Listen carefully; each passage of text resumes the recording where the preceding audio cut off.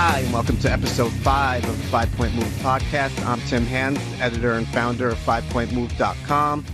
With me is 1995 world champion, 1996 Olympic silver medalist Dennis Hall. Dennis, how are things been going lately?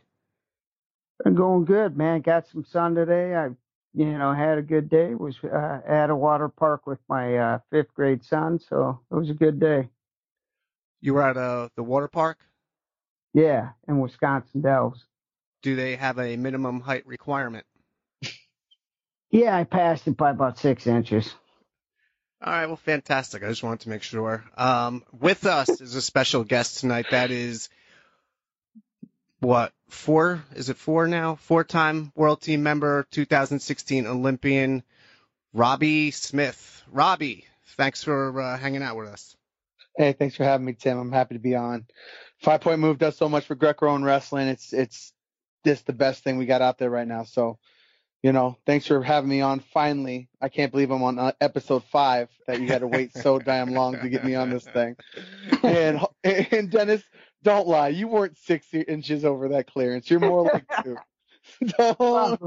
Don't even. It was maybe an inch or 2.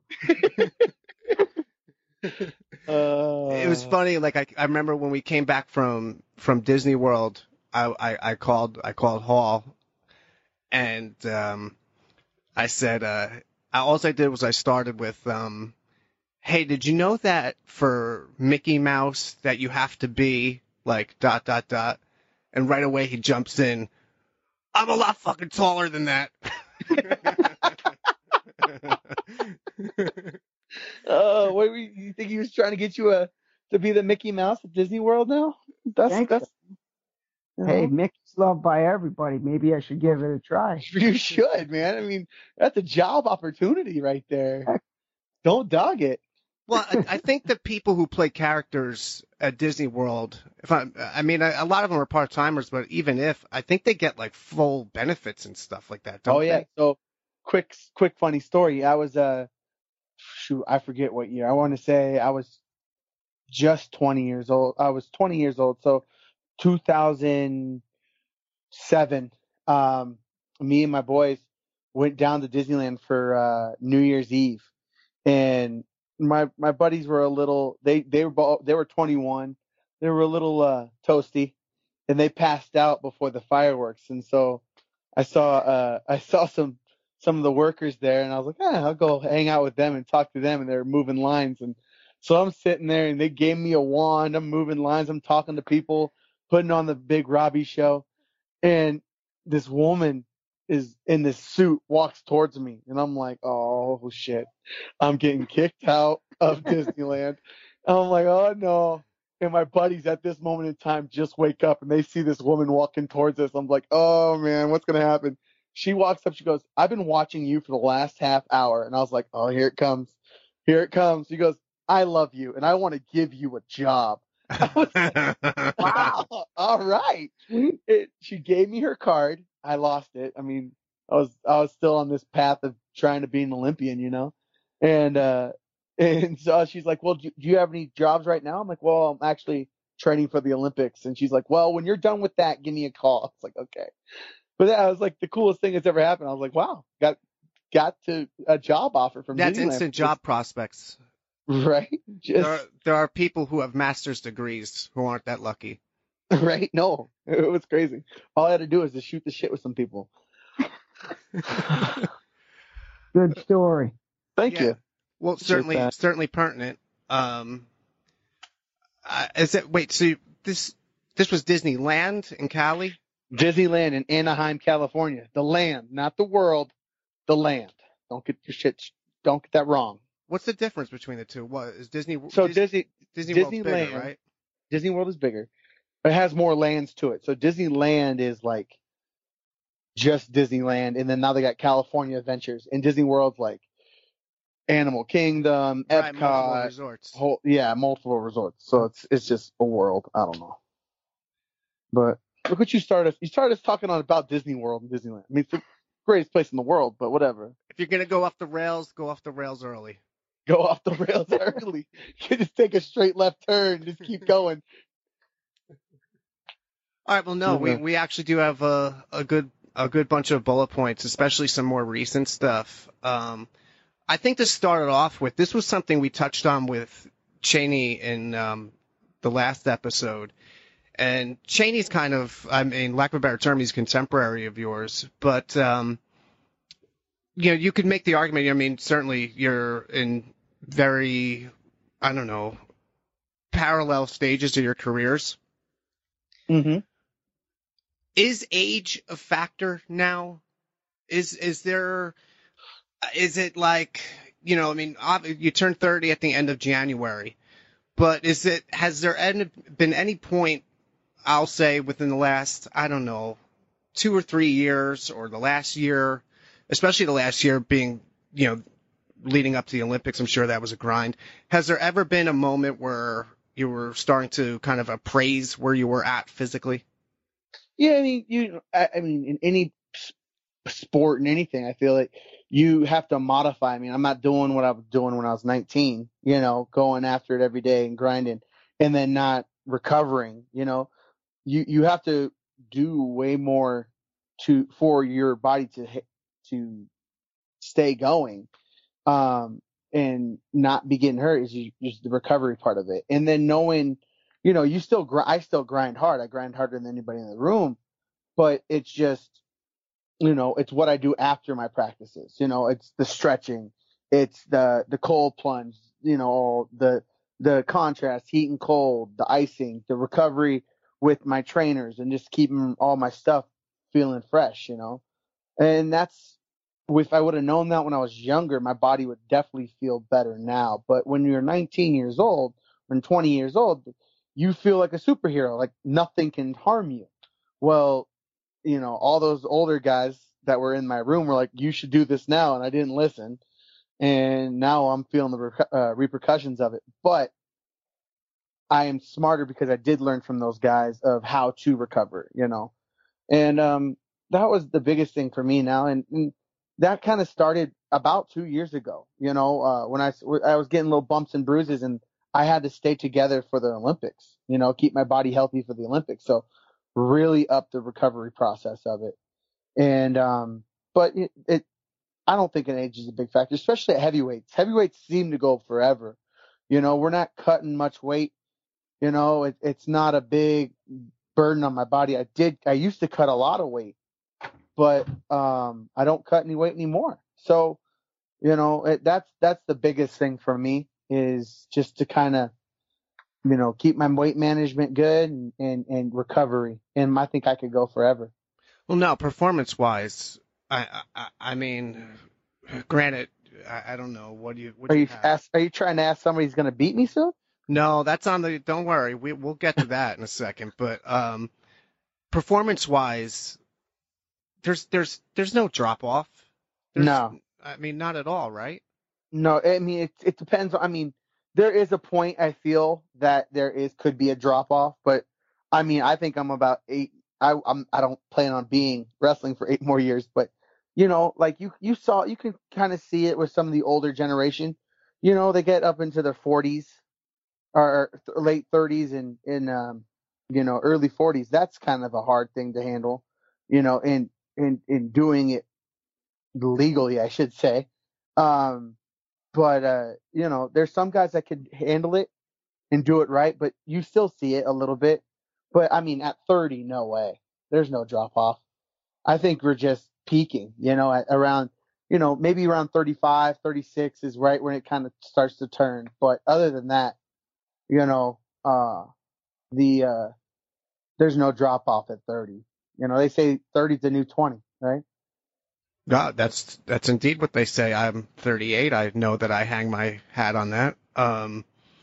It just, part of this comes from being, I think a U.S. Greco athlete, because I mean, even though you actually are a little bit of a different story, because most, I would say probably the overwhelming percentage of senior athletes, even through the years, probably you can go through the last couple generations even, it's not like they grew up wrestling Greco. So it takes them a lot of times through their 20s and maybe starting to touch their 30s before they're at a point where they're, as good as they're going to get.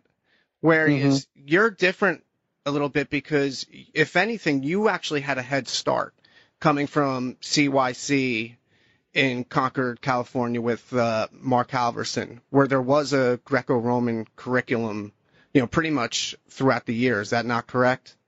Yeah, I mean, well, Mark has made it to what it is, but it started with Bill Martell, and Bill is the guy that built the Little C, and that's who put Greco in that area.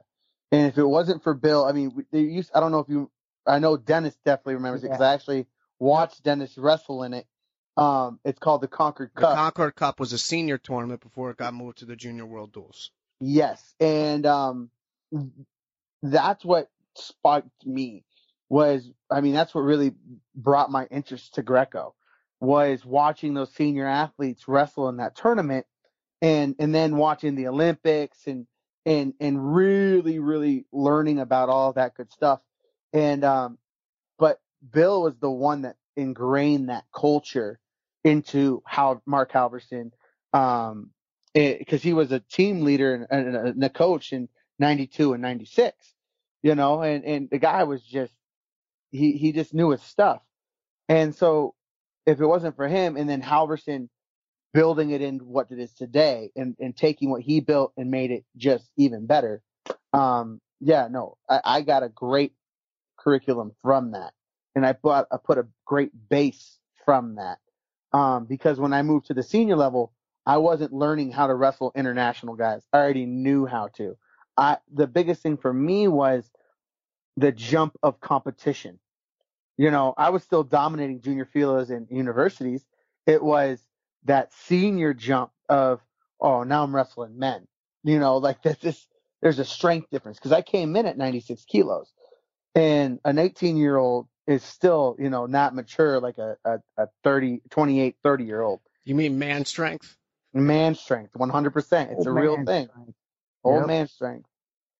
And that's what it was, that was my biggest adjustment. But I had all the fundamentals, I had my, everything, how to keep my legs underneath me and moving and all that. So. All right. Well, that kind of picks up to, I guess, probably next questions. You mentioned 96, and that's where you established yourself to the point where, I mean, by the end of it, you were clearly a top guy at that weight.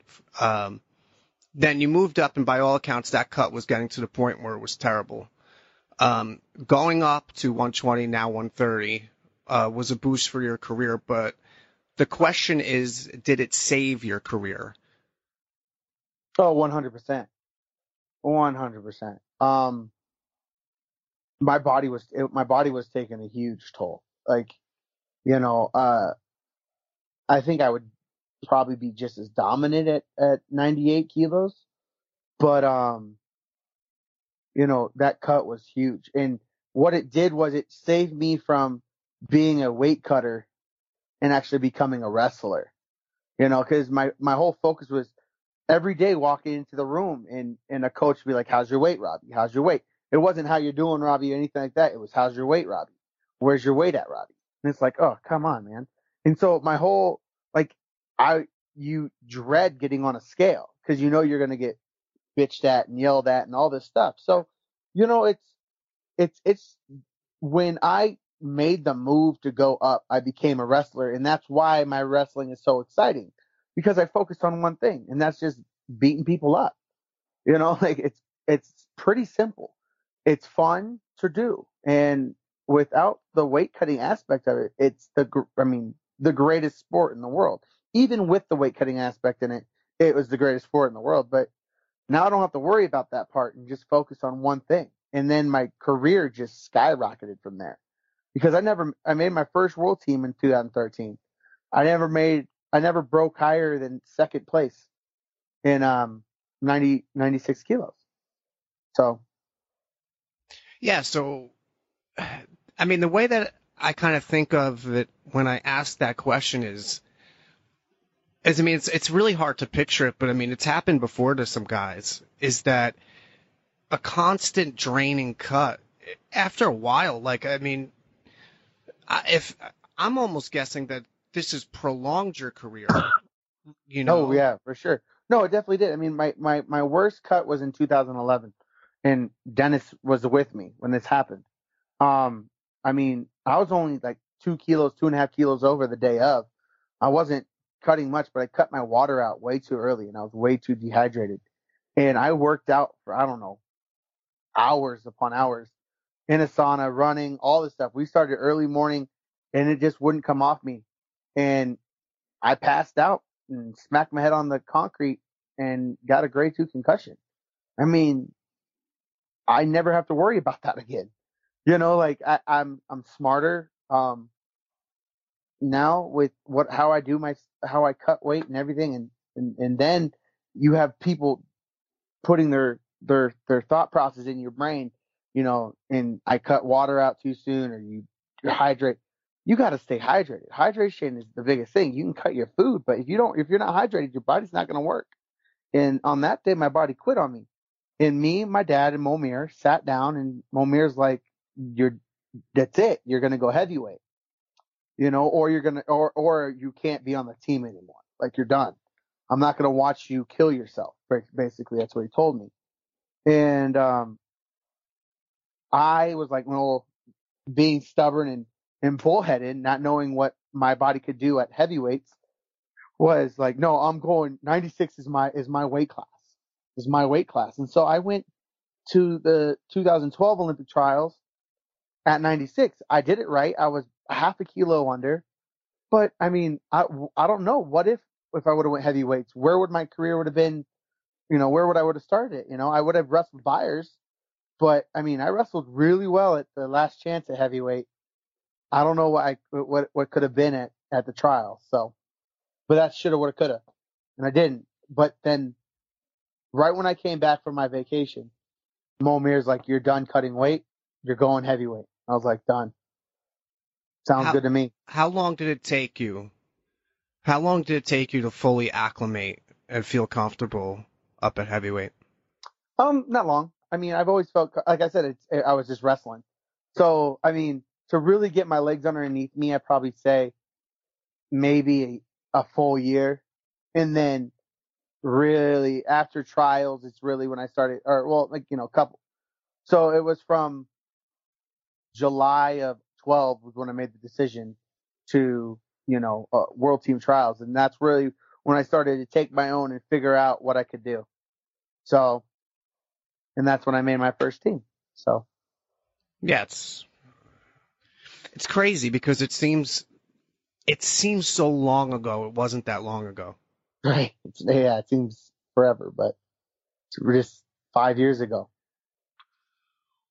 What was a more important tournament, 2013 or 2015? The trials or the worlds? Worlds. Oh, I mean, the 2015, I qualified the weight class. I mean, the burden of qualifying the weight class and having that weight class Sucks. It's horrible. I saw watch my teammates go through it, and I got that done at the Worlds. There was no doubt in my mind after I qualified that weight class that I wasn't going to be the Olympian. Like, that was my spot. Once I qualified I was like, I looked at Halvorson and I was like, we're going to the Olympics. You know that, right? Like, no one was going to stop me. No one was going to come close to me in the U.S. Like, I did the hardest thing, and that's qualifying. The Olympic trials isn't hard. The Olympic trials is a crazy tournament. Anything can happen. That's when most of the stuff does happen. But if you wrestle right, or you wrestle how you should wrestle, and you compete to your highest level, and you compete as a professional, there should be no problems. To qualify your weight class, that's a feat in itself.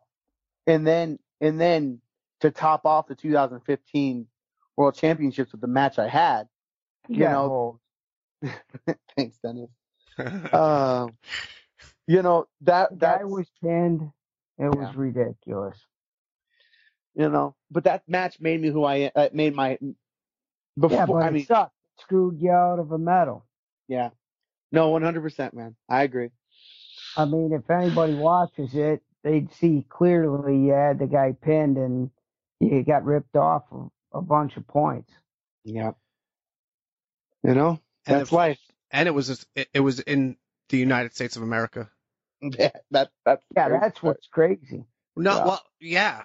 I mean, that it's usually the narrative shifts. See, if that took place, in Istanbul or somewhere else, Then you the hose job. right. Hose job's a hose job. But what's even better about that tournament was how my team performed. I mean, we should have had. I mean, almost everybody, should have been in a medal match. I feel. I mean, we were wrestling great. Harry had his guy pinned, like stuck. Yeah, Lester got screwed too. Oh my gosh, Spencer. And then Bryce had with a 4-0 lead, loses 4-4, and comes out that he has a fractured face and a concussion. And I was like, I mean, that guy. Yeah, he's hard. That guy's a first and foremost a Marine, but then a badass wrestler. Just that team there was an awesome team. Just everybody from 59 all the way up to 130 was just had their eye on the prize, and we went in there for a reason. And we came up a little short. We only got one medal, but I thought we were all going to do it. And how we were wrestling, how everybody's attitude was. So that was by far my best experience was that tournament by far. Well, I figured 2013 was significant just because, I mean, I would figure that it would have showed you. You know what I mean? It was the first. I wrestled. So my matches was I wrestled first round Chinese guy, dominant win, and then I wrestled a world medalist and a guy that was highly ranked in the world, the Belarusian, and no one gave me a chance to get him, and that was a drop down fist fight. I mean, we hated each other. We still hate each other. I haven't seen him since, but we wanted to beat each other up, and that's what it was. And I came out, guy reached for my head, and this is where my arm throw actually really came back into my repertoire.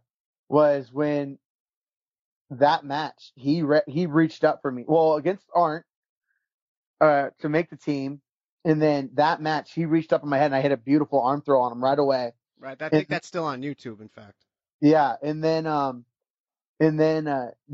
I took him. He came at me real hard to headbutt me, and I sidestepped him and I reached around his waist and I took him down for 2. And it was a drop down brawl. Like, that was it. No ifs and buts about it. And it was a badass match. And then going into my semifinals match, and no excuses here at all, but I had a big black eye from that match, and I couldn't really see out of it. And but that wasn't the problem. It was everybody after that match just swarmed in on me. And everybody had an opinion. And this is the first time I'm at this World Championships. Now I just tell everybody to go screw themselves. Like, hey, give me my space. Like, it's a black eye. I'll figure it out. But these guys just swarm me, and I was like, gosh, man. What do you mean swarming you? What are they saying? They had the doctor saying, telling you how to win how to win and all that, and don't you're in the semis and building it up, and then you have the doctors worried about your eye, and what they want to discuss it. One guy wants to cut it, the other guy doesn't want to cut it, and all this shit. And next thing you know, I only have 20 minutes, and they're like, all right, you're up. I'm like, well, what? Like, and I'm not blaming that match or anybody. I was a rookie at the time, I was a rookie, and I didn't know to tell people just to go screw off. Like, now I'd be like, hey guys, step away. Like, I don't need you. I don't need you to tell me what to do right now. I just need to stay in the same mind frame. I just came out of a great battle. I need to get a good cool down. I need to get my head feeling right. I need to get my legs up and just go out and battle. Screw the eye. The eye will figure itself out, and move forward. Yeah, but you had already you already were on a good roll. You it seemed like you knew what you were doing. The roll was going, and And I was new to the game, so a lot of people didn't know what to think about me, you know. And so that was a big thing for me, you know. But I learned, like I said, all that whole thing was a learning experience, a learning experience. And then by the time 2015 came, I mean, well-oiled machine, like off the mat, down the hallway, on the bike, cooling my legs off, getting everything set and ready to roll for the next match. Had my legs elevated, stretched, felt great. Then, all right, Robby, you got 10 minutes, warm up, get my body back to where it needs to be. All right, we're walking down the hallway, walking to the staging area, walking straight through the staging area, straight to the mat, get the job done, get off the mat and do the same thing over. I mean, from 13 to 15 was a world of difference. You know, it was amazing, but it was my team too. You know, I had, Halvorson, Momir, Linlin, and then Cody was running the times and all this stuff. And then my strength coaches, Paul and Brandon were there. And then my nutritionist, Rob, was there. So, I mean, but that's what the benefit of having a tournament at home, you know, a world championship at home. You get to have your whole team. But that was amazing. I mean, by far the best prepared I ever was, best wrestled, great time. Like, hands down, Las Vegas was the best tournament I ever wrestled. Rob, I got a question. I got an answer. All right. You know, the loss against the Russian, how did that affect you? And just from the mental mindset part. It pissed me off. You know, my interview after that match, it says a lot what happened, because if you catch me when I'm in a raw emotion, you get a lot of great stuff out of me. But I mean, it lit my fire. You know, it really did, because I don't like. I mean, I don't like saying I was cheated. You know, I mean, people can say it and all that stuff, but I know how. It was the biggest hose job I've seen in a while. Exactly. I mean, and that's, you know, that's what it is. But for me, I have to move on from it, because I know that's international wrestling. Yeah, I know that's what happens. You know, that's what happens. You know, did I think it was going to happen in my own backyard? No. But you take your lumps and you move forward. And next time you bury him. You know, that's it. Like, what made what made me want anything more was just to wrestle him again. I wanted to see him first match at the Olympics. Yeah. I wanted to bury him. I wanted to put him into the ground. That's it. Plain and simple. There was no, you know, like, I wanted the rematch. And I wanted to show people that this time it's going to be different, you know? And even though, like you said, I got hosed, but I wanted to show everybody again who the real champ was. And, you know, but that was my mindset. It wasn't depression. It wasn't nothing like that. It was, couldn't believe it, a little bit of shock after, but then just straight drive. Like, all right, here I come. I'm gonna kick the crap out of some people. Another question: what was USA Wrestling's response to that match? I mean, coaches and just people from USA Wrestling. I mean, did they acknowledge the screw job? No, I mean, my coaches did. From USA Wrestling, not much, honestly. I mean, they just don't see a medal around my neck, you know? They probably think I could have done something even more to win, you know? Yeah. Pretty hard to end them. And how I respond to that match is this, though. You can't give somebody a 7-0 lead and expect. Yeah, you did. You did it, and you should have won. I did, yes. The problem is there's too much corruption and it's bullshit. Yeah. No, you're right. I mean, I call it the way I see it. I'm sick of that stuff. You see it at every big tournament out there. Yep. You know what? Clean it up, man. I agree. Let the guy that deserves to win. Mm-hmm. No, man, you're 100% right, Dennis. 100% right. And I get screwed more often than I don't. So, you know, you don't have a world medal because the refs were either incompetent or stupid, or both. Yep. And that's the frustrating part. I mean, you should have a world bronze medal right now. Yeah. No, I mean, you remember I called you after the World Championships, and I remember that very told you clearly. how huge of a fan I was. You made me a Robby Smith fan. Yeah. I said, you wrestle like an animal. And I appreciate that so much. You don't understand how much that call actually meant to me, because I needed to hear that from the Greco family, I didn't hear much from the Greco family after that, and that's what's so, I mean, I know I got to get medals, but like I said, I poured my heart and soul. One of my favorite matches. I mean, I was at the Worlds, of course, that year, but that match was unbelievable. Just the change in tempo, and you coming back and you pinning them, and them not calling it, and how tired that guy was at the end of the match. That's what American Greco wrestling is. Yeah, he was broke. Oh? He was done. He was toast.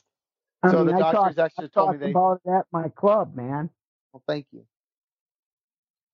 The doctors that were there, they're like, we were the first time we thought we were going to have to resuscitate somebody from exhaustion because that guy was so broke. So. Yep. Yeah, he was wet noodle, like trying to get out of there. And that was, yeah. At the handshake, you see it at the end. Oh, yeah. Like his body didn't look right. He's got a gift. Yeah. No, he and that's the whole thing, too. They wanted the guy to medal in both styles.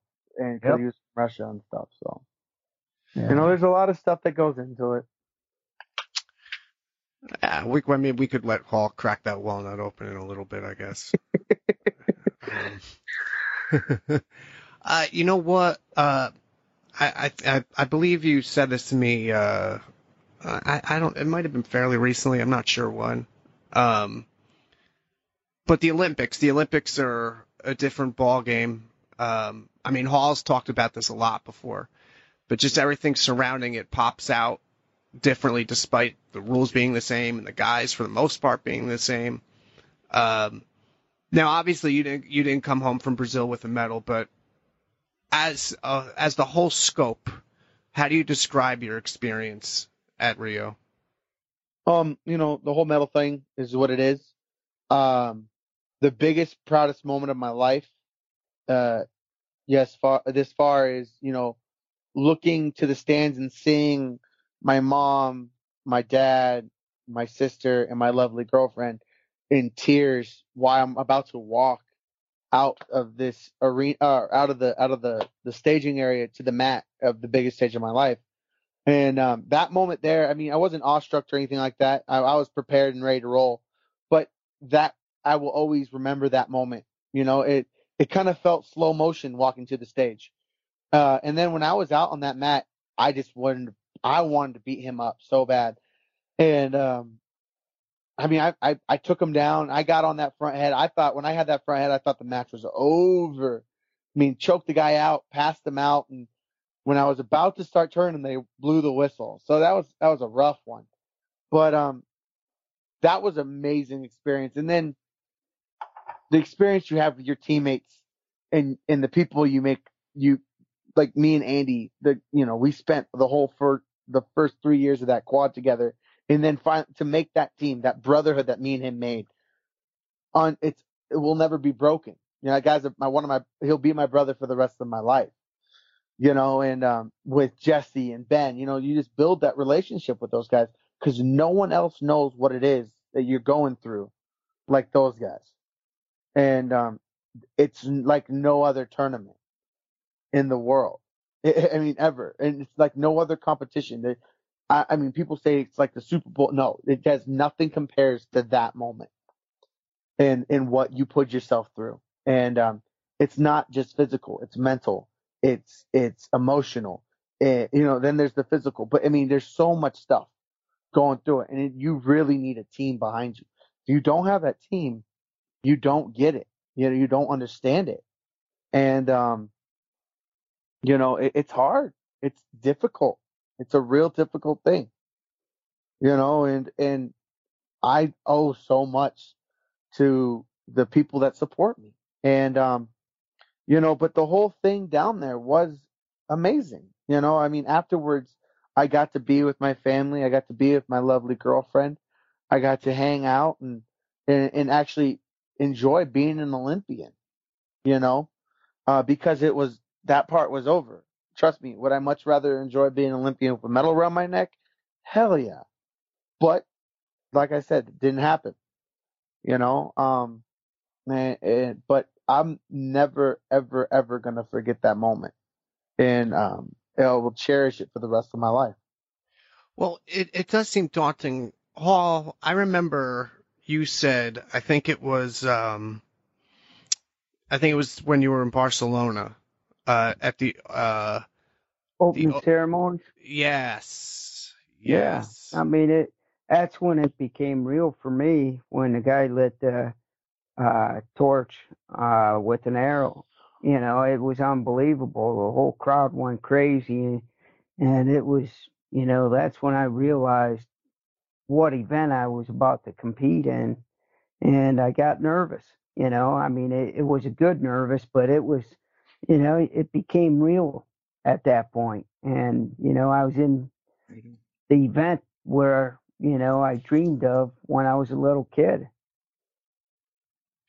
Yeah, but it seems obviously from an uber outside perspective, which is what I have.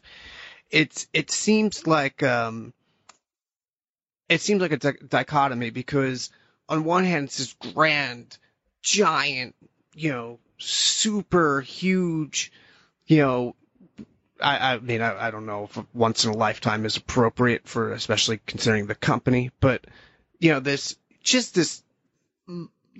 monumental achievement to even be able to participate. And on the other, it's like you hear, well, but it is a tournament, and it's chances are, if you're world level and decent world level, these are competitors you've either already went against or you're familiar with. So what I want to know is the difference in stage. Is it that encompassing to where it does play with your mind to to a level that you maybe catches you off guard? I mean, for me, no. Honestly, because I knew how I was wrestling. I've seen him. The guy I wrestled first, I trained with all summer. People don't know that we went to Goigel, Azerbaijan. And I've trained with him a couple times, and he would never wrestle me when we trained over there. Like the only For time 3 weeks he didn't wrestle you. I mean, we would wrestle every once in a while. I got hurt, actually. I hurt my groin, so he knew my injuries too. Like me and this guy knew each other. Like there was nothing there, and I knew everybody in that bracket. So that didn't bring anything to me. That wasn't a big deal. The the the people try to tell you about the media and all that, and try to help you that way. It's just another tournament. You're still doing what you know how to do best, and that's go out and wrestle. Like the tournament was just, I was very excited to wrestle in it, but there was no different than any other day. I was very well prepared. Rob, yeah. Do you think guys are a little bit more prepared for the Olympics than they are at the Worlds? My point of view is, for some reason, everybody just seems a little bit sharper when it comes to the Olympics than the Worlds. Yeah.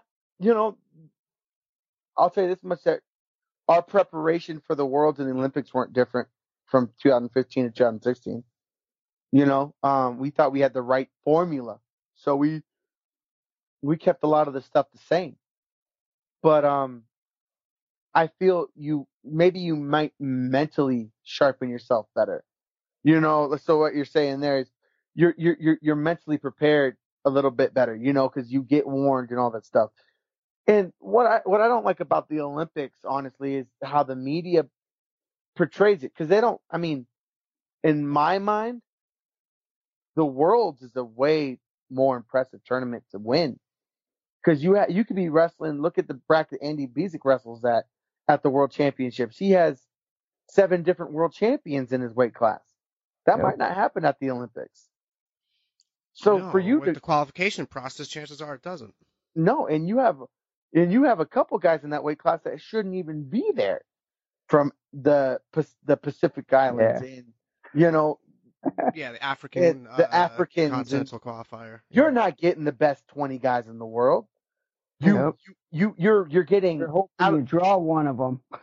You're hoping you draw one of those guys, of course, but you're getting out of the world the top 15 badasses now. Don't get me wrong. Yep. It's the top 15 best guys, but there's 6 guys in there that shouldn't be there. But at the world tournament, you're going to have a 50-man bracket, and you're going to have 7 world champs and maybe 10 world medalists, and then some guys that just have won some of the biggest tournaments in the world that maybe have never broke through to get that world medal. So that's a hell of a tournament, and you don't even get close to the press that you do for the Olympics. Like being a world champ and winning a world champ is a grinder. That is a grinder. You have to win maybe 5-6 matches at the World Championships to get a medal, maybe even 7. You got to win 3 championships to get 3 matches at the Olympics to get a medal. So I mean, it's all perspective. Don't get me wrong. In our world, the Olympic gold medal and Olympic medal is looked at way higher than a world medal, which is sad. But No, yeah, it's certainly not that way for me. It's I don't know. It's absolutely true. Perception's everything, man. oh yeah, It's just incredible. it's just because it comes every 4 years instead of every year. Right. That's that's got to be it. Literally that is what it all is. Well, coming after Brazil, you had, what was it? You had your wrist. You had surgery. You had to take some time off. So September through, I guess, the early part of the winter, you hadn't been back on the mat yet? Yeah. So I didn't get back on the mat. I want to say the first time I stepped back on the mat was beginning of January, because I just got home. I went and saw my beautiful sister that lives in Hawaii and her family, my brother-in-law Noah, and my other sister Crystal came, my mom, my dad, and we spent Christmas together. It was the first time that the family has spent Christmas together in like 6 years. So it was the only time I could do it. So we went over there, and I went and spent 3 weeks over there with my family and had a great time. And got to be at my nephew's, and then on Christmas Day, my sister gave birth to my beautiful little niece. And that was kind of to top it all off. And I was going to come back. I wasn't in the best shape of my life, but I was going to come back. My first tournament back was going to be Schultz, and that was going to be the plan. And just my surgery was good from my wrist. My boo-boo was all healed up, and I was ready to roll. And first day back on the mat, I get a high ankle sprain that puts me out for 4 more weeks. And it was brutal. It was brutal. I pushed it real hard to get back after that, because I wanted to go overseas. When we had that conversation, that was what the trip to Denmark and Croatia was, to measure where I'm at. And so I wasn't ready and in shape for Schultz, but I started to get probably back on the mat right around there. And really start to work to get my conditioning back. And then I had like 2.5 weeks to get ready for Denmark.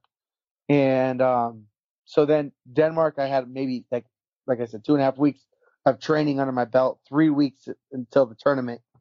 And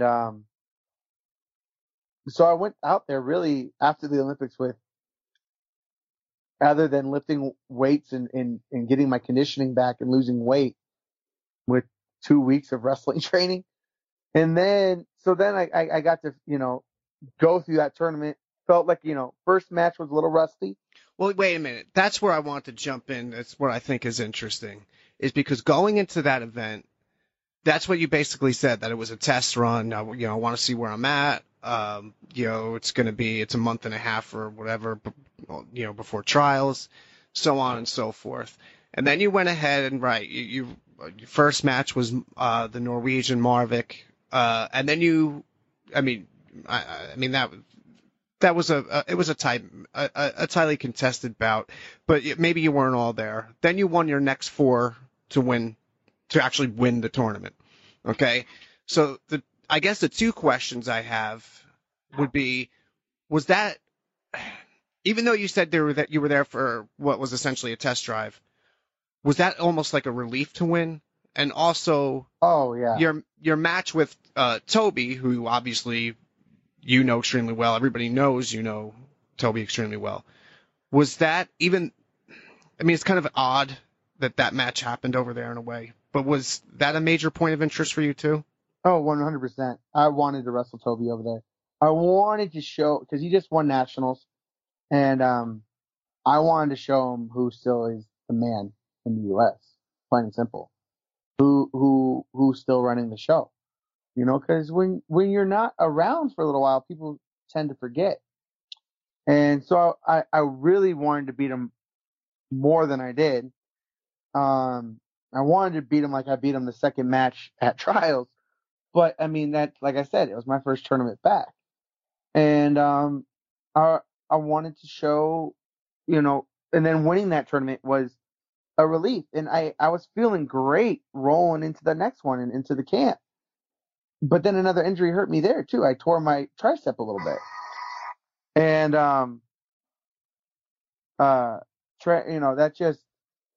that just messed me up.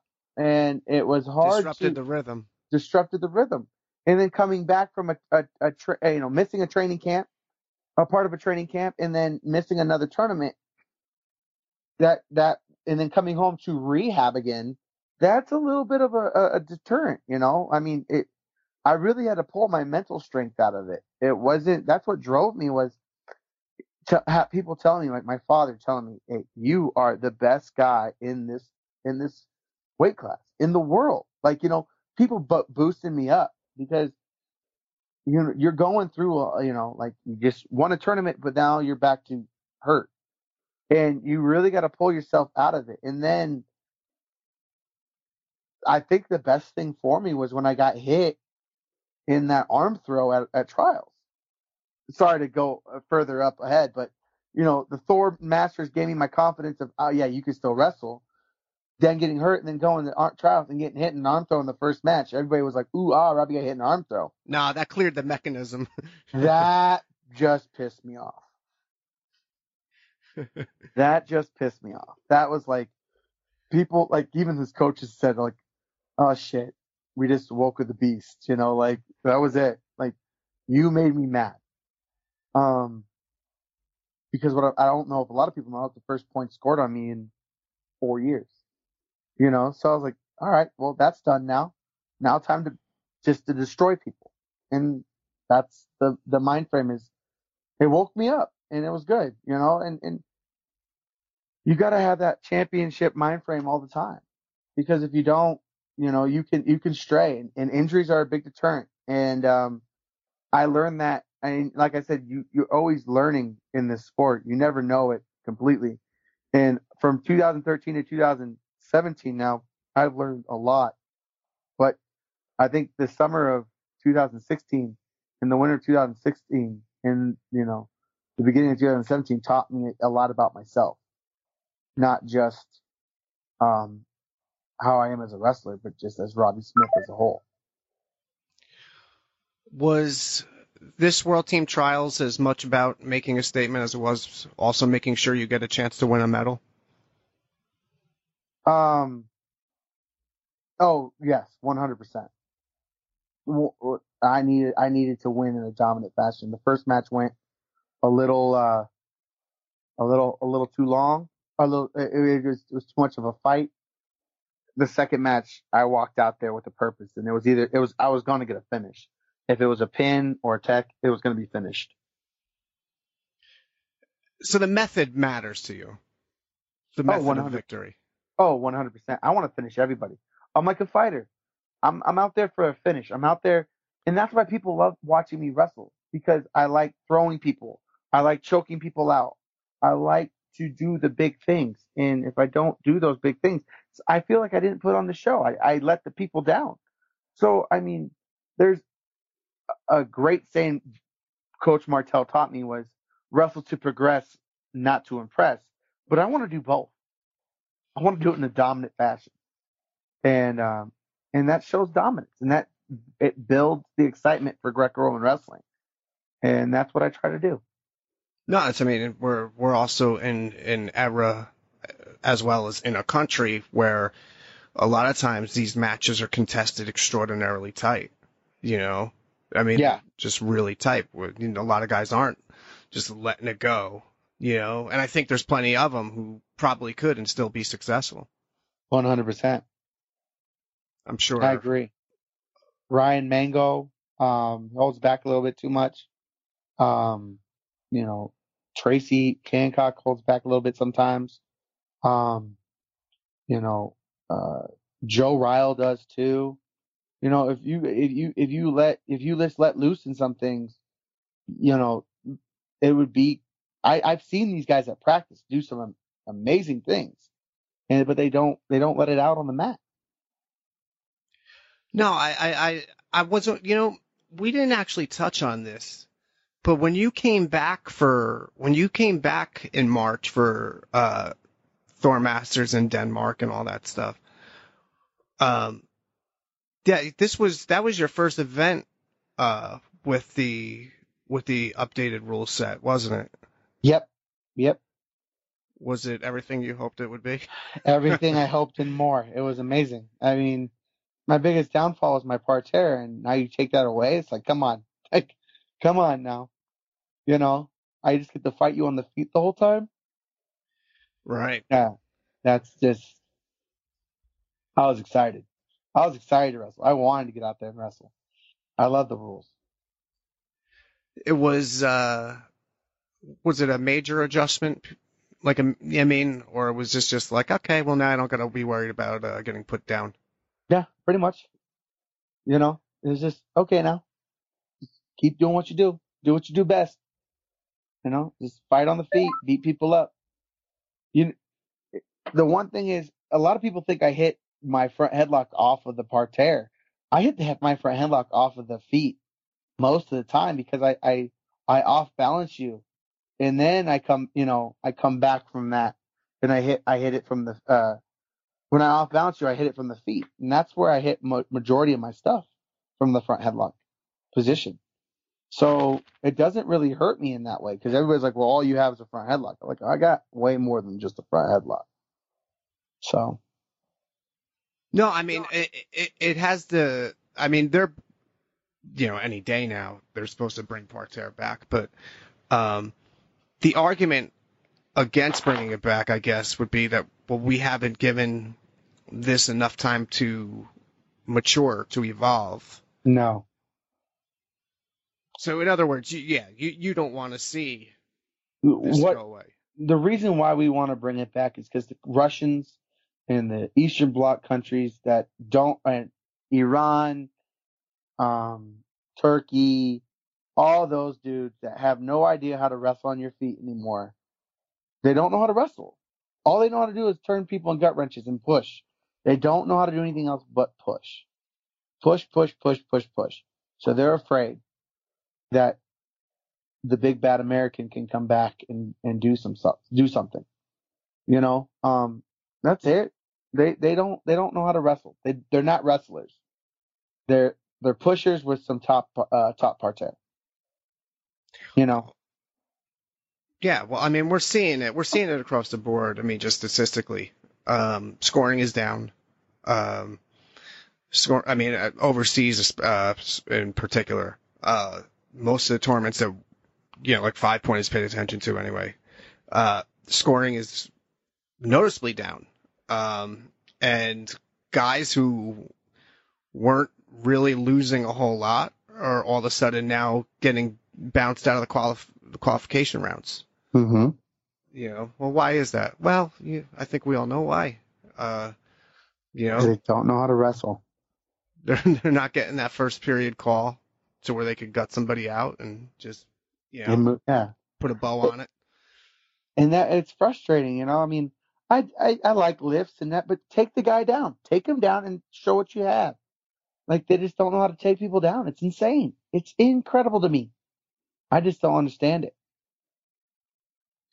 But I think a lot of times, the rules change so damn often that, you get used to a style and feet wasn't important for 5-6 years.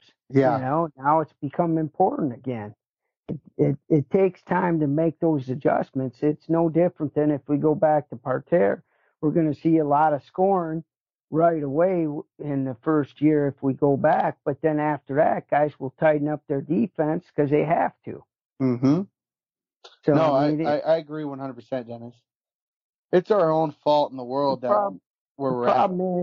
The problem is the people got to quit kicking with the rules and get a set of rules and say, okay, let's go, and keep them for 100 years.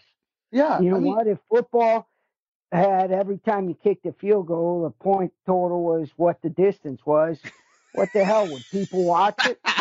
Right? No. I mean, it's no different, but the guys that make the rules, I think they go smoke crack or something before they go into the meeting. It's ridiculous. The guys that make the rules never wrestled before until now. I mean, I think one guy was a tennis player, or I don't know, just some dumb stuff. Like, it's ridiculous. It's ridiculous. Get the top 10 coaches throughout the world, put them in a room, and come up with some damn rules that are going to last for the next 100 years. Yeah, it's pretty simple. I don't know why they can't do it. Exactly. I mean, I don't know. It just blows my mind that they change the rules every 1-2 years. You know what? Then you wonder why the fan base isn't there at the Olympics or at the World Championships. Nobody knows what the hell is going on. 100%. Yeah. I mean, there was a time even when I didn't know the rules and I had to call out to USA Wrestling so I could coach my kids. I mean, if that ain't pathetic, No.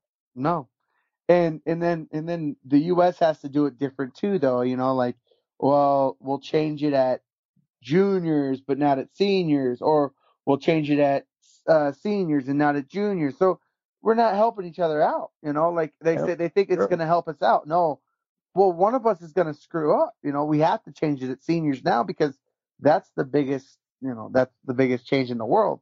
So our juniors are being left behind because they don't know. But now, like, the world's like, oh, we're going to try these rules we have out now with the juniors and see how that goes, and then we'll bring the seniors back. Right, and juniors have performed pretty well, in fact. Yes. Juniors and cadets have performed great. And those kids are going to know how to wrestle on the feet, and what we're going to do is we're going to just destroy it because they want to bring back parterre, and they're going to go back to this dumb style that these guys have right now. That just push, stall, and not try to attempt a thing. So, the bottom line, if you wanted more scoring, simple. Don't give a point away for a passivity. Yes. Make them 4 points. Who's the retard that put points for? Oh, sorry, shouldn't have said that. But who's the guy that made the rule that you get a point for a passivity? I mean, it drives me crazy. You know what? Score a point. It forces guys to actually do more attempts, to work harder, to get that point because they're more valuable. Not when, a guy gets a takedown and I could get 2 passivities on him, I don't know. It's crazy. No, I agree. I just think they need to get rid of giving away free points. You know what? Like you said, just score points, man. Score points. I mean, just let them wrestle. Back in the day, if you didn't score 3 points, when I was competing, at the end of 6 minutes, you went overtime. Right, the 3-point minimum. I remember those days. I mean, it forced guys to actually learn how to take somebody down or gut wrench someone. I loved those rules because I got to wrestle those rules all through high school. I loved them. Yeah. I loved them. I loved it that you had to lock up with somebody in body lock. I'm a fan of that. You were a fan of that one? I wasn't. Oh, if it would have been done correctly, I think it would have been a good thing. But yeah, somebody always got the shaft. Yes, I agree too. But like for me, I would just lock and throw. Like I gave you no chance. Like we locked hands. As soon as that whistle blows, I'm going. It doesn't matter if I'm slipping or making, or getting. I was going. Like I wasn't gonna sit and wait. Yeah, no, I hear you. I mean, same. I love to throw too, but the problem is, if the other guy got to lock first, you had to protect yourself so he didn't trap your elbow to your side and throw you on your head. Yep. Yeah. No, I agree. There was just downfalls, but that's, because they kept changing the rules. Exactly. Well, I guess we have like just maybe a couple more, and then a couple user questions. Are you game for that, Robby? I am. Might be have to say goodbye to my lovely girlfriend here in a minute because she's just listening to us talk, and she has work in the morning. So I don't know, is that okay or no? I that's fine. Yeah, Hall. Like Robby's like a super duper romantic, right? Like, yeah. To like the extreme. I'm a mushy gushy kind of guy. That's good. Robby, at this point, are you going year by year, or are you just waiting to see if someone comes around who can beat you? I'm not waiting for anybody to beat me. No, I mean, I'm going to go out when I want to go out. If that's year by year, if that's until Tokyo, I'll tell you this much: I will be done after Tokyo. But right now, I'm going to go get my medal in Paris and just keep on doing what I'm doing. Keep winning, keep beating people up, and going from there. Uh, I'm moving forward in my life, but I'm also going to be, still wrestling. I'm not just going to be. I'm going to be getting out of the training center and moving forward with the way I want to live my life outside of this place. And but right now, I guess you could say year by year, but it's not. I'm going to still be wrestling in 18 and then go 19, and next thing you know, we're 2020 and I'm walking in the opening ceremonies in Tokyo. So I'm not going to say nothing. I'm just doing it year by year, and I'm not going to wait for anybody to beat me because I'm going to go out on my own terms. I'm not going to, So you're not waiting for somebody to come and try to take the title. No one's taking the title. That's what I'm saying. Okay, so if you're going to go to 18, now listen, I am not on your advisory board here, but if you were going to go to 18, why not go 20? Well, I mean, yeah, exactly. No, you're right. 24 months. No, I got you. Exactly. That's what I'm saying. I'm not. I mean, I'm definitely wrestling. He's going to 2020. But it's just, I hear it in his voice. Yeah, I'm going 4 years. But I mean, I'm also looking at other options too. Don't get me wrong.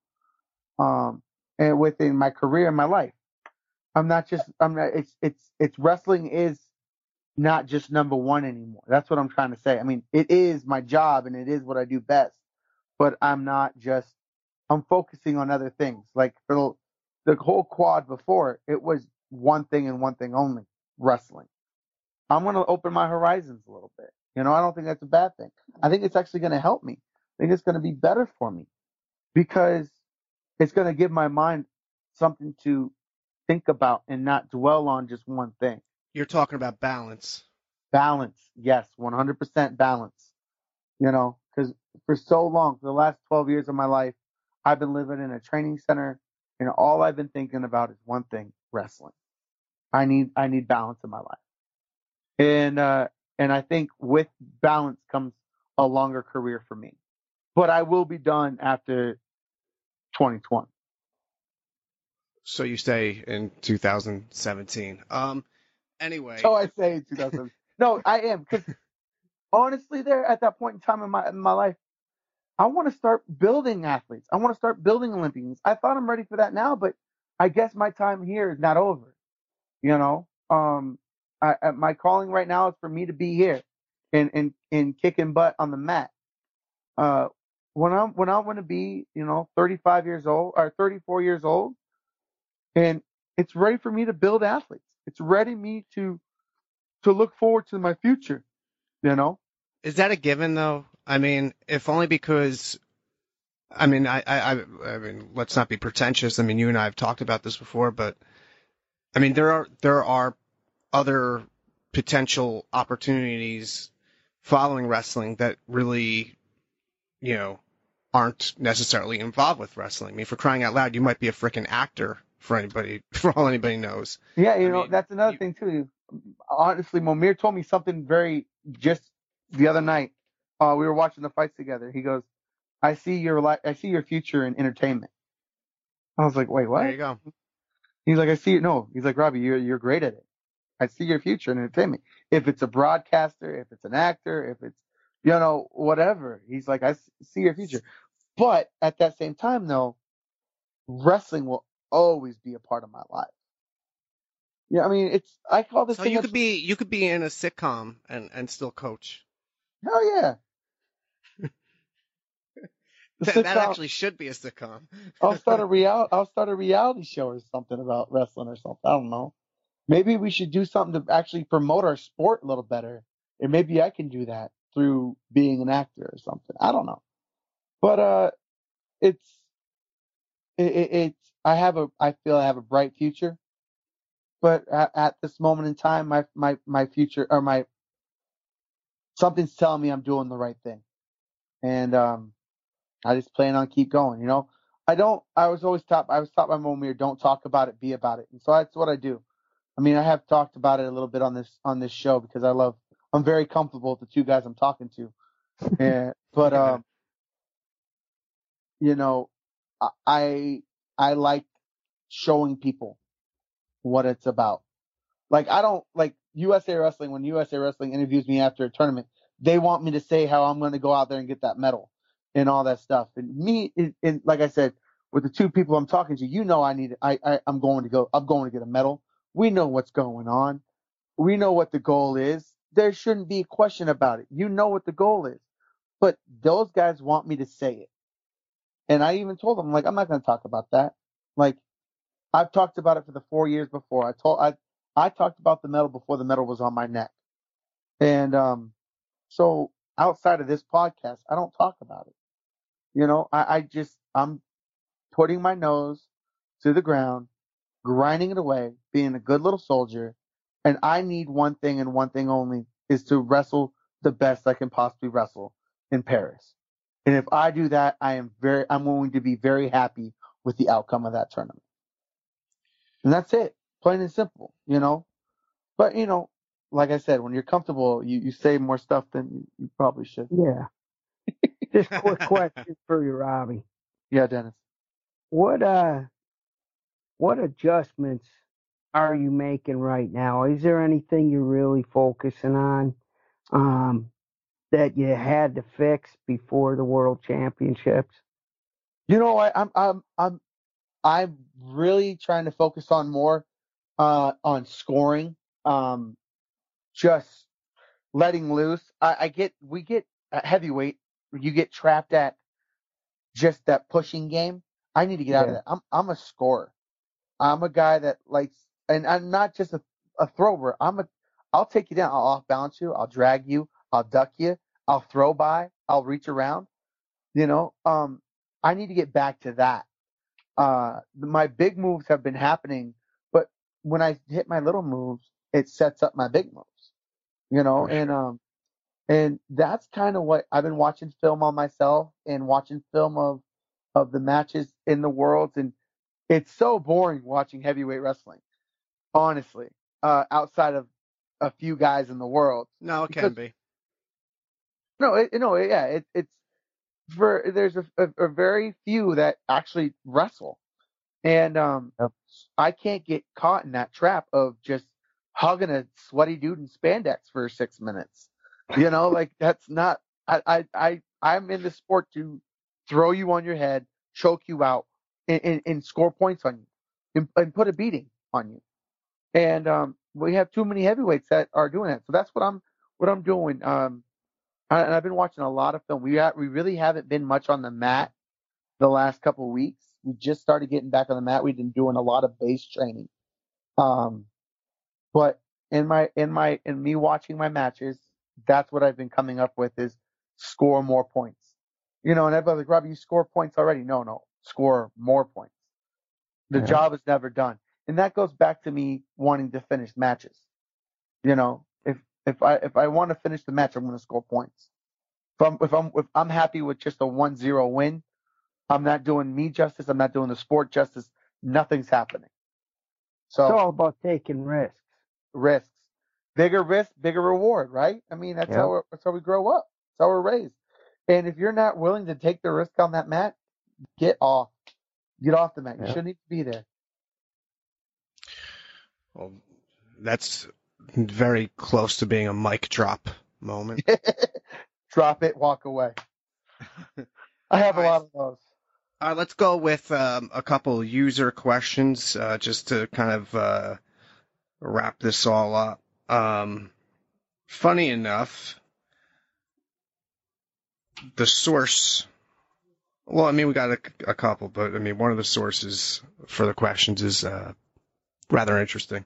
The first question is, well, I mean, we're gonna we'll ask it for sure, but either way, this is from Will Johnson. This was via Twitter. This was at, if I can see this right, at Will_J_157.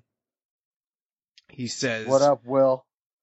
Who does Robbie think will take over for him when he does, in fact, retire?"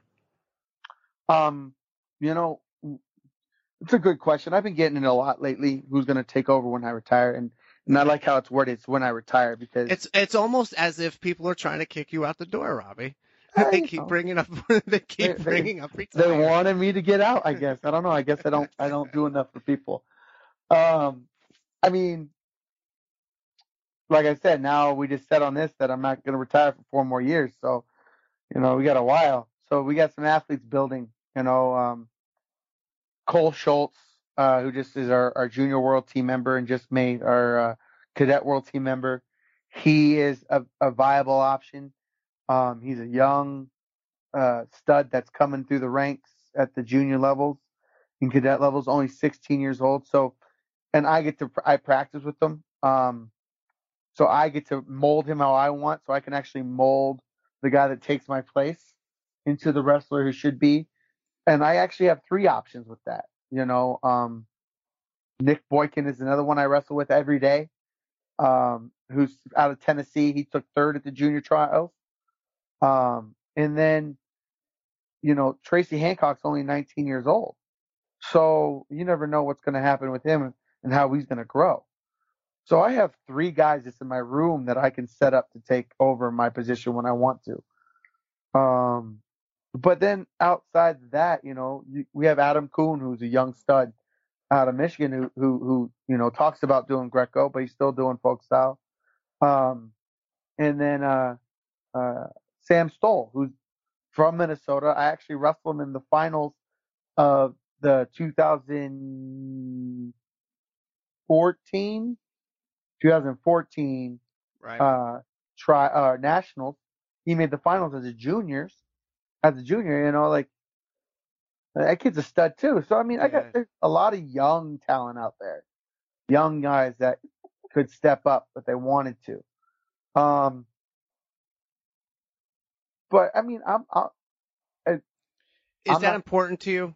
Is it important though? Let's say after Tokyo, for instance. After Tokyo, yes. It is important, like to pass the torch. Like you want to make sure that you help situate whomever the next in line is. Yes, 100%. Dennis, you might be able to help me on this one. Who was the heavyweight before Ghaffari? Before Ghaffari. Who? right? Was it Kozlowski? I think that sounds right. Mm. Because look at the last, since, was it 88 or 92? Let's go 92. Yeah. From 92 to 2017, there's only been 4 number 1 heavyweights. Yeah. That's some shoes. That's some shoes to fill. We have no one to fill. I mean, I'm the only guy that has them on right now. And I'm not untying them anytime soon. Nice. Yeah. But those are some big shoes. Ghaffari, Rulon, Byers, and me. I mean, it's like we've all had our own decade, almost. And Long time. Continuity is important. And that's a lot of pressure for somebody to step into. But I feel that I don't see it going any other way. But if the guy wins, whoever takes over is going to hold it for a while. Like it's going to be the same way, unless these all these young kids rise up together, and then we have competition within each other. But I don't know if that's going to happen with the competition. I think it's just going to be one dominant guy, like it's been for the last 25 years. Yeah, there's a lot of staying power at the top of the totem pole here. Yeah. Okay, then we might as well just crack this open right now, and that is one Mr. Jordan Holm with he has a few questions. We actually covered a couple of what he talked about, but he's got one here that of course Jordan Holm Jordan was a 3-time world team member, is that not right? 3-time world team member. He ended up 3-time world team member. He qualified the weight last year. Yep, Pan Am qualifier. I don't know if he was a Pan Am champ. Yeah, Pan Am champion. National champion. Runner up in I think was he the one that runner up in the 2012 trials? Yes. The chess. So yeah. No, I know a little bit about the throw. Okay. His question's a pretty good one.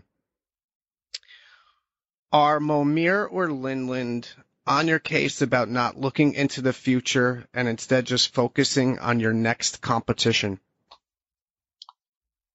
I mean, he should know this. But it's all about getting that world medal. So my future is Paris. And as of right now, no, they're not pressuring me to looking into my future as of this moment. What happens after the Worlds happens after the Worlds, but for now, it's one eye is on the prize, and that's the World Championship in Paris in August, and that's it. August 22nd is when I wrestle, and that's all I have to worry about right now. And that's all my coaches want me to worry about right now. I think that's beautifully stated. I would presume Hall agrees with me.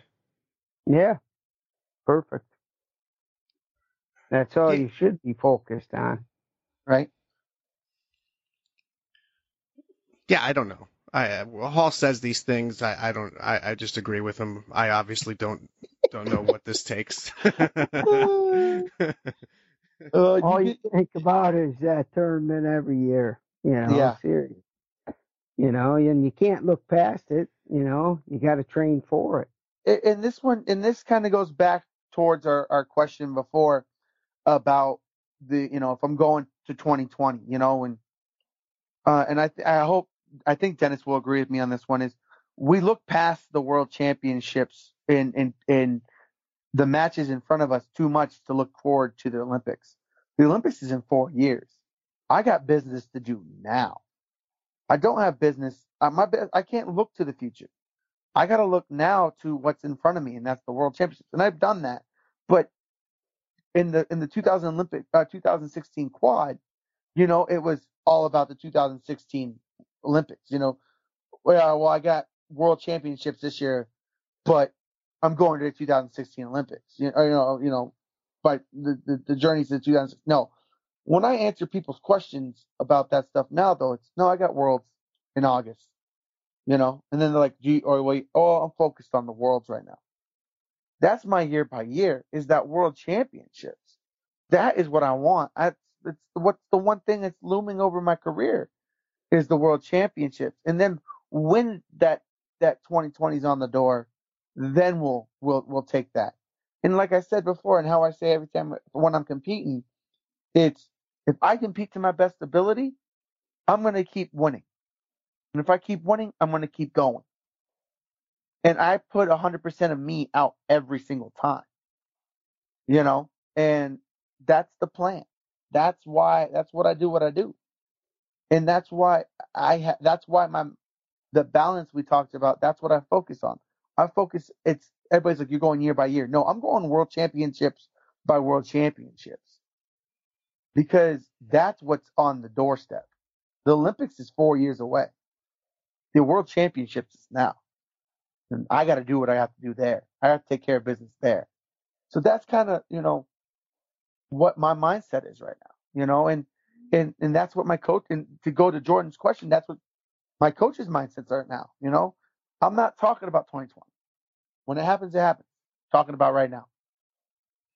On a scale from, we'll go with the traditional 10 scale, I guess.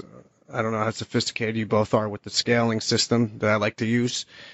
But on a scale from 1 to 10, how much are you looking forward to Georgia this week? I'll give it a good solid 7. 7.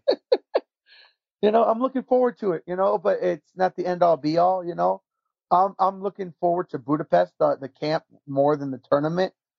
I'm like I said, I'm going out there. It's every match, every second, everything. So, I guess the right answer would be a 10. I don't know. You're missing the context. You've been to over 36 countries. I don't know if you're looking forward to Georgia. Ask me that question. Ask you what? Ask me that question. Say, hey, how forward were you looking towards the Tbilisi tournament every July before the World Championships? You just ask yourself the question. Just ask that question, Tim. You're talking about Poland? The pre-World tournament. Okay, how much are you looking forward to that before the Worlds? How much did I? Yeah. I hated it. On a scale of 1 to 10, 0. Yeah. It didn't mean dog shit, Yeah. It was a time where I got out of my training routine and had to go over to some country that I didn't want to go to, and food sucked, and it was horrible, man. I'd rather stayed at home and trained. Yeah. But that's just me. I love home. No, I love home so too. Robby's probably lying a little bit when he said 7. Because I know Provisor's not looking forward to it too. Yeah. He's going because you got to go. Yeah. And that's it. You got to go. You got to do what you got to do. Robby, you use that as a prep. You don't put much stock into it, do you? Oh, no. It's and that's just what about I say. Learning and getting better. I always wrestled up a weight class at those tournaments. Yeah. No, but for me personally, I'm looking forward to the training camp because I don't have partners. That's my time for sure. That's my time for partners. That's what I'm looking forward to. I'm looking forward to Hungary. I'm looking forward to Budapest. That's where the 7 comes in. Yeah, that's where the trick comes. Yeah. No. I was talking about Georgia. I wasn't talking about Budapest. You're twisting up how I asked it all. Okay, over there. Don't get sensitive on us. Exactly. Come on. Listen, I've never been to Georgia.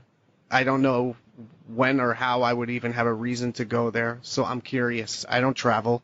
I've never been to Georgia either. It's my first time to a new country. Really? 37 countries and you haven't been to Georgia? No, first time to Georgia. First time to Tbilisi. Interesting. Yeah. So, Mark, this is going to be lucky number 38. Hey, Robbie, wasn't that tournament always in January? The Tbilisi? Usually? Yeah. Yeah, they switched up a whole bunch. They switched up the Grand Prix. Golden Grand Prix. Yeah. They're moving NYAC. This one got moved. Yeah, no, they did a whole bunch of switching up. Nice. Yeah, it is nice. It's nice when there's chaos. All right, what's next? I guess we'll hit this last one from Jordan just because I think it's. I think you might want to answer it. In fact. Okay. All right, and Robbie, the last question. We'll attribute this one to Mr. Holm as well, and that has to do with your girlfriend, your lovely girlfriend Kelly. And what Jordan asked is, she wondering what your next step is, or is she on the I guess essentially the same wavelength, same page as coaches Linland and Momir? No, my beautiful girlfriend Kelly is definitely on the same page as me. Me and her are a team. We've been together for now almost 5 years, and I don't at this moment in time I don't do really anything without discussing it, because I plan on being with this woman for the rest of my life, and it's if we're not on the same page, this teamwork's not going to work out. And so communication's huge, as it is in a marriage or a relationship, as it is with your coaches and parents and all that. So we communicate all the time, and we definitely discussed it, and she knows that 4 years is a big possibility. It's going to happen, and moving forward, but we also know that we're going to be moving forward in our life soon. So, it's just teamwork with me and her, and it without her, I mean, she actually came into this journey in 2012, right when I made the decision to go up to heavyweight. So she didn't see the struggle of the cut weight, but she saw all the other stuff, and she's seen me at my highs and she's seen me at my lows, and I wouldn't wish to do it with anybody else but her, and so of course she knows what my future entails and where we're going with it, and because it's a big part of not just my life but her life too. So yeah, I mean, when you have a partner like that and that is so just unbelievably understanding, it's incredible to have, and she knows that I have to go to 3 weeks in Georgia to do this competition and get this training camp, because I don't have the partners I need here. She's seen the last 4 years, and she understands every little bit of it, and it's incredible. And at the time, I was at a kind of a low point in my life when we met, and she pulled me out of that. She pulled me a little bit. She gave me that balance between, the training center and the outside world. And that's where I just move forward with her, and we just keep going. I think that's beautiful. Thank you, sir. He's got the right idea about communication. Thank you. That was a good answer. It was a great answer. It was a great answer. I'm a professional. I was just wondering when you're going to get married. Yeah, hopefully soon. Thanks, Dennis. She's sitting here right on my lap, asshole. That's right, exactly. What? Did they ask you the famous question? The famous question, honey. What'd you say? I said soon. Soon. Saying soon. Soon. For a long time. You could just move in together and make it common law. All right, common law, right? We only got 2 more years till common law. It's 5. Oh, it's 5 years? So we have about 20 days. Woo, baby! High five. Yeah, so, no. Common law marriage. No, it's important, man. I'm glad you got a good woman. Thank you. I appreciate that, Dennis. She is a good one. I guess I'll keep her around for a little bit longer. All right. Well, Robby, thank you very much for hanging out with Hall and I tonight. And, obviously best of luck in Georgia. Best of luck, in fact, getting to the airport in about, 6 hours for you. Is that what it is? About 6 hours right now. Thank you. Hopefully, that's the biggest part. If Lindland's driving, we might have a problem getting up there, but anybody else is driving, we should be okay. But thank you guys for having me on. Had a blast tonight. Don't forget about me. I would love to come on this every time you do it because you guys are two of my favorite people. The feeling is certainly mutual. Absolutely. Thank you. And, I'm going to go over to Georgia, kick some butt, do that camp in Hungary, come back, get prepared for Paris and do my job there, boys. And just represent not just the USA, but the Greco family the best I possibly can represent it. So. Nah, you do that every time out, man. I'd say I'd wish you good luck, but you know what? You create your own through your work ethic. There we go. Yes, thank you, Dennis. Thank you. This guy over here doesn't believe in me. You're telling me the right stuff. He's telling me luck. He thinks I'm lucky. You think I'm talented. You should have heard his cavalier attitude when he corrected me when Cheney was on a couple of weeks ago. Oh, boy. I love it. You guys like a married couple. And you could absolutely follow Robby Smith on Twitter at RTD Smith. And I believe that is the same way for, is it the same way for Instagram? Nope. It's RTDS Greco on Instagram. That's right. And you can follow 5 Point Move at 5PT Move on Twitter, and as has become tradition, you can follow Dennis Hall on Twitter as well, at Dennis Hall WGW. He is looking forward to all of the social media interaction you'd like to throw at him. That's it for now. Thank you for hanging out. We'll talk to you later. Bye.